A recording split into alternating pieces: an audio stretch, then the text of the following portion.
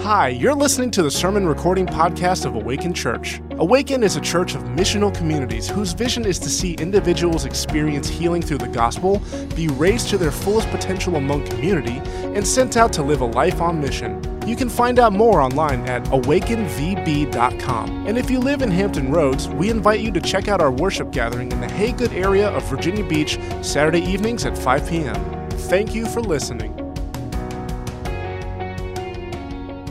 Hey guys, we're glad to be back with you again this week. As you heard in the welcome video, we're excited that our opportunity to be able to meet together in person is going to be rapidly approaching. And so you can tell because the quarantine beard, that grossness that you got to see get increasingly long week after week is gone. And so, yeah, the time where we'll be able to meet together in person is coming quickly, and we're excited about that. For this week, we're going to continue in our virtual worship gathering. We're going to be picking up where Philip left off 2 weeks ago in our Love Over Fear series, and this is going to be a part 2 continuation of that message that he gave 2 weeks ago called I Disagree.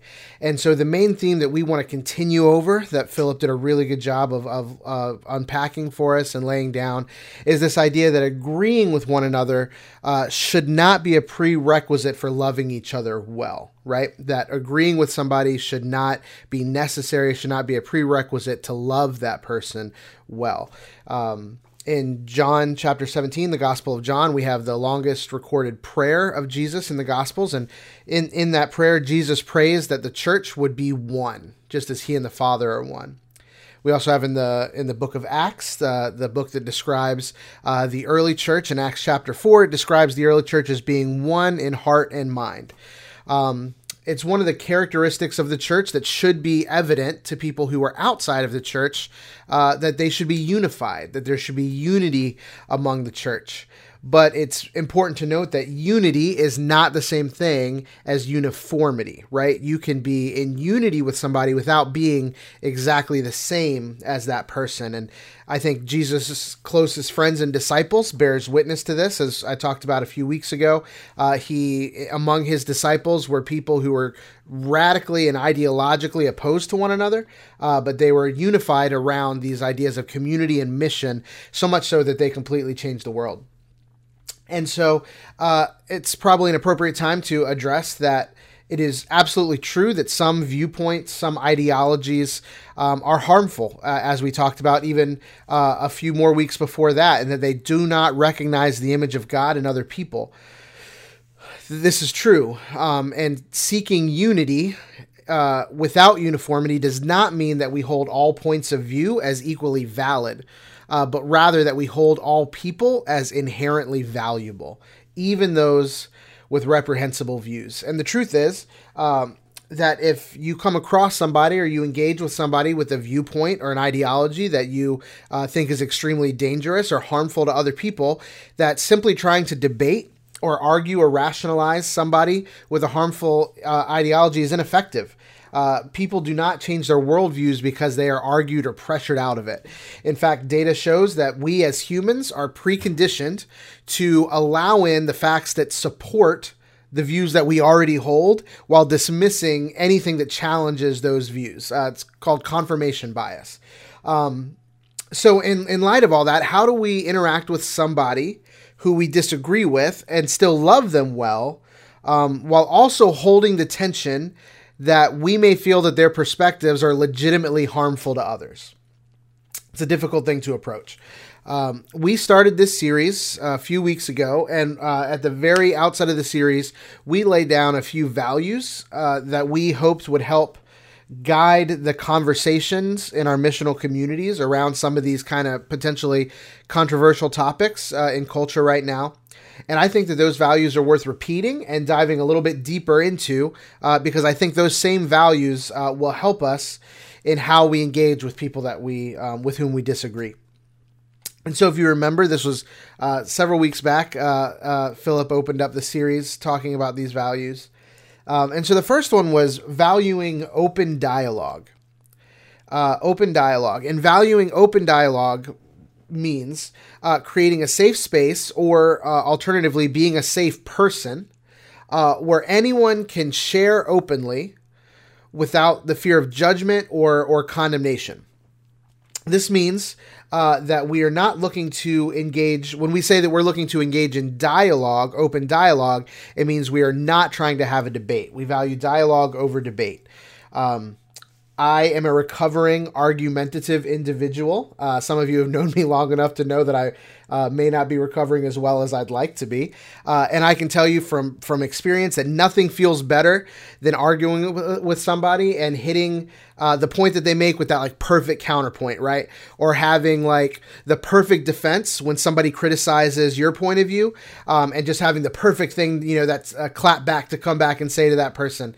It feels real good. And the truth is it might win you points in a debate competition, but in dialogue, in a conversation with somebody, in an open exchange of ideas, it does absolutely nothing to help you better understand another perspective or encourage somebody else to open their mind to your perspective. It's just the truth. Another thing that goes along with open dialogue is that you may be the person that you're trying to engage may not be willing to engage on those same terms, right? And so I think part of this idea of valuing open dialogue is if the person that you're attempting to engage insists on arguing or debating rather than dialogue, it is totally okay for you to consider respectfully not engaging that person in that moment. Those kind of interactions, those arguments and debates only serve to strain relationships rather than strengthening them and building them up, which should be our goal as we approach people with this idea of love over fear, of trying to love well the people that we disagree with. We want to build those relationships and not engage in things that are going to strain or break them. And so it's totally okay if somebody is not willing to engage in dialogue for you to, again, respectfully choose not to engage with them in that moment. Walk away, maybe come back around when the timing is better, or when the both states of minds are more conducive to having a dialogue rather than an argument. The second value that we laid out at the beginning of this series is that we value everyone's voice. We value everyone's voice. It should go without saying, but valuing somebody's voice does not mean, it's not the same thing as agreeing with their point of view, right? You can show somebody respect without agreeing with them. Whether or not we agree with somebody's point of view, valuing everyone's voice means we value everyone's experience, we value their perspective, and most importantly, we value their humanity. I want to jump back to what I talked about at the beginning of this, is that valuing everyone's voice does not mean that we hold all points of view as equally valid. It just means that we hold all people as inherently valuable. And I'm not going to lie, separating a person who is created in the image of God that bears his likeness from their misguided and at times even toxic viewpoints can be really difficult. But if we believe in the power of the gospel to redeem all things and to redeem all people, then that is the difficult work that we as Christ followers must do. And if you find yourself unable to recognize the inherent value in every person, even the difficult ones, I'll say you're certainly entitled to that view, but make no mistake, it is not a point of view that is centered around the gospel or the kingdom of God. And so it's difficult work to separate somebody's harmful or toxic ideologies from the inherent value they have as an image bearer of God. But it is the hard work that we as Christ followers must commit to if we want to love people well, even those that we disagree with. The last value, the third value that we laid out at the beginning of this series, is we value active listening. Active listening means listening to understand somebody else's point of view rather than just waiting for your turn to respond and share your point of view, right? Active listening involves repeating back what you heard for clarity. Doesn't mean you agree, but for clarity that you understand what the other person is saying. And it means asking follow-up questions. This is really important because if we truly value everyone's voice, like we just talked about, right, then it's not enough to simply value somebody's voice. We must show that we value their voice.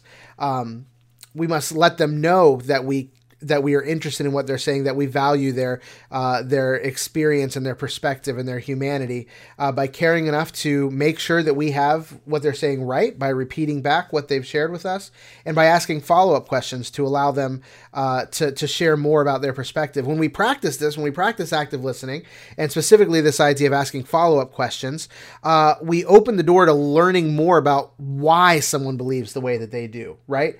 It's so easy to paint somebody as, oh, well, they believe this, so they're X kind of person, right? Or they believe this, so they're one of those people. Very rarely do we take the time to go deeper and say, okay, how did you arrive at that point of view? And so asking questions and actively listening helps us understand better how they came to those beliefs, even those ones that we may find to be harmful. And finally, active listening means looking for points of commonality rather than difference. Rather than listening to somebody and saying, okay, see, that's where we disagree, right? Find the points of commonality among the two individuals. Frequently, even drastically different points of view, if you start kind of asking questions to peel back the layers, they can be rolled back to a belief that's shared in common. And maybe how they handle that belief, that's where they diverge, right? But frequently, even really different point of views can be linked back to a shared common belief, and asking questions and seeking points of commonality rather than difference can help us see those shared points, those shared beliefs, and value the humanity in others while allowing them to be able to value our humanity as well. When it comes down to it, this whole idea of loving somebody well, even those that we don't disagree with, that agreement is not a prerequisite for loving them well. It comes down to, which do we value more? Do we value relationship with others, or do we value being proven right? When we have the option, do we choose to win the argument, or are we more concerned with trying to win over another person? Now, some of you guys who score really high as prophets on your APEST, you're probably already starting to bristle at this line of reasoning, right? You're thinking already like, listen, there's right and there's wrong, and it doesn't really matter how people feel about that, right? We can't compromise the truth because somebody else doesn't like it, right? And I get that. And I'm not saying that wrong and right and wrong aren't important. I'm not trying to open up a can of moral relativism worms or anything like that. I'm not saying anything of that, but my question is being on the right side of things worth losing relationship over? And to support this, I'm not just going to, lay that out there. To support this, I want you to consider Paul, the Apostle Paul, in the book of Acts, chapter 15. Paul is part, again, we already said Acts is a historic account of the early church. And so in chapter 15, Paul is part of a council of early Christians who are trying to figure out what does it look like for Gentiles, meaning non-Jewish people, to become Christians. Christianity was birthed out of Judaism, but as it began to grow, Gentiles wanted to become Christians, and so they had to figure out more specifically which parts of the Jewish law would they be required to follow as part of converting to Christianity. Part of that discernment, as this council met, was that they decided that converts to Christianity, one of the things that they should do, or rather in this case should not do, is eating food that was sacrificed to idols. That was part of the things that they said this is part of the law that Gentile, non-Jewish converts to Christianity should maintain. They should not eat food that was sacrificed to idols. Then, if we look at Paul's first letter to the church in Corinth in 1 Corinthians chapter 10, he writes this. He writes, "If an unbeliever invites you to a meal and you want to go, eat whatever is put before you without raising questions of conscience." And he makes it clear in the next few verses that he is referring specifically to this issue of food being sacrificed to idols. So in the book of Acts, it is made clear that Christians should not eat food that is sacrificed to idols. But then in 1 Corinthians, Paul is saying, yes, but if you're an invited guest of somebody who doesn't have the same worldview that you do, that doesn't hold the same convictions that you do, just eat it without asking, because the hospitality, the relationship is more important than whether you may end up having eaten something you shouldn't have. Does this mean that we never challenge other people's perspectives or that we never question behaviors that might be harmful. Not at all. But I am saying that I think there's a scriptural precedent for weighing the loss of relationship with an individual at times, that at times it may be worth more than making sure that you are proven to be in the right.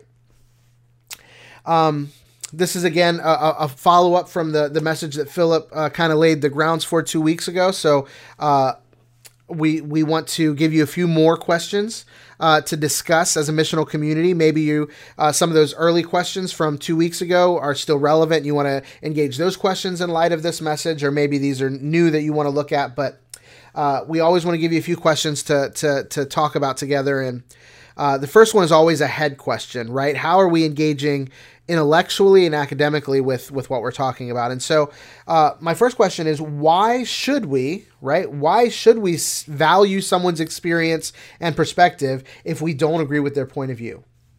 If somebody has a point of view that's negative, harmful, toxic, why should we value that person's experience and perspective?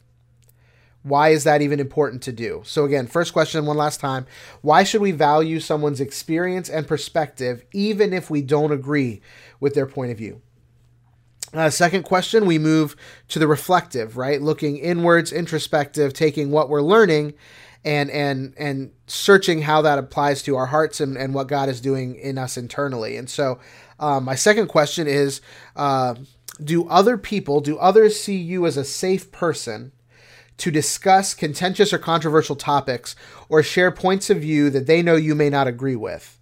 And then why or why not? So are you somebody that people feel comfortable sharing things that they know you don't agree with because they're not afraid of the backlash? Or are you somebody that you notice that people don't want to talk about those things with you? And maybe in your mind, it's because you can just shut down their point of view so quickly, they don't want to bring it up. Maybe that's a really generous way of looking at it. Maybe that we can wrestle with why people actually may not feel comfortable engaging you in light of those controversial topics. And so spend some time reflecting and looking inward as we answer the question, do others see you as a safe person to discuss contentious topics or share points of view they know you may not agree with? Why or why not? And finally, the last question is about experiential. What are you going to do with this academic knowledge, this reflective knowledge? What are you going to do? Put it into practice with your hands. And so this is less of a question and more of a challenge, more of an action step.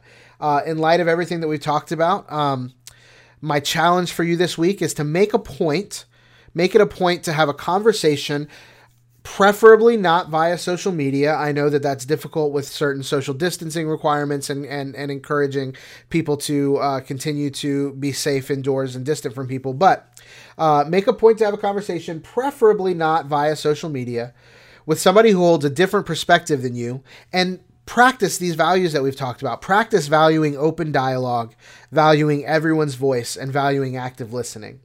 Unless we start putting those things into practice, we'll never commit them to be naturally how we engage people. It's going to start off as something that we have to be very, very intentional about. In the same way that you learn any new skill, it's going to feel uncomfortable and it's going to take a lot of practice before it starts to feel natural. And so again, your challenge, your action step for this week is make a point to have a conversation, preferably not via social media, with someone with a different perspective than you, and practice valuing open dialogue, everyone's voice, and active listening. Those are the questions for you guys this week. In the book, Love Over Fear, the book that this series is based on, Dan White Jr. talks about the options that we have when we come across people we disagree with, right? And so he says the first option that we have is to attack.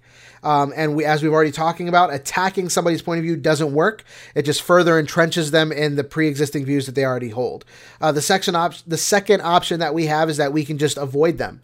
The problem with this is it cuts off all relationship and all community with that person. It eliminates the opportunity that we may have to share the gospel in such a way that transforms that person's life and transforms potentially harmful points of view as they are redeemed by the gospel of Jesus Christ. The third option, and the much, much, much harder work, is moving towards that person, moving closer to that person with affection. And so as we use these 3 values that we've talked about this week to guide how we engage those people we disagree with, and by choosing to value relationship with another person over rightness, hopefully together we can navigate that difficult terrain in ways that continually build up relationships rather than straining them. God bless you guys. We look forward to seeing you in missional communities, and we'll see you next week.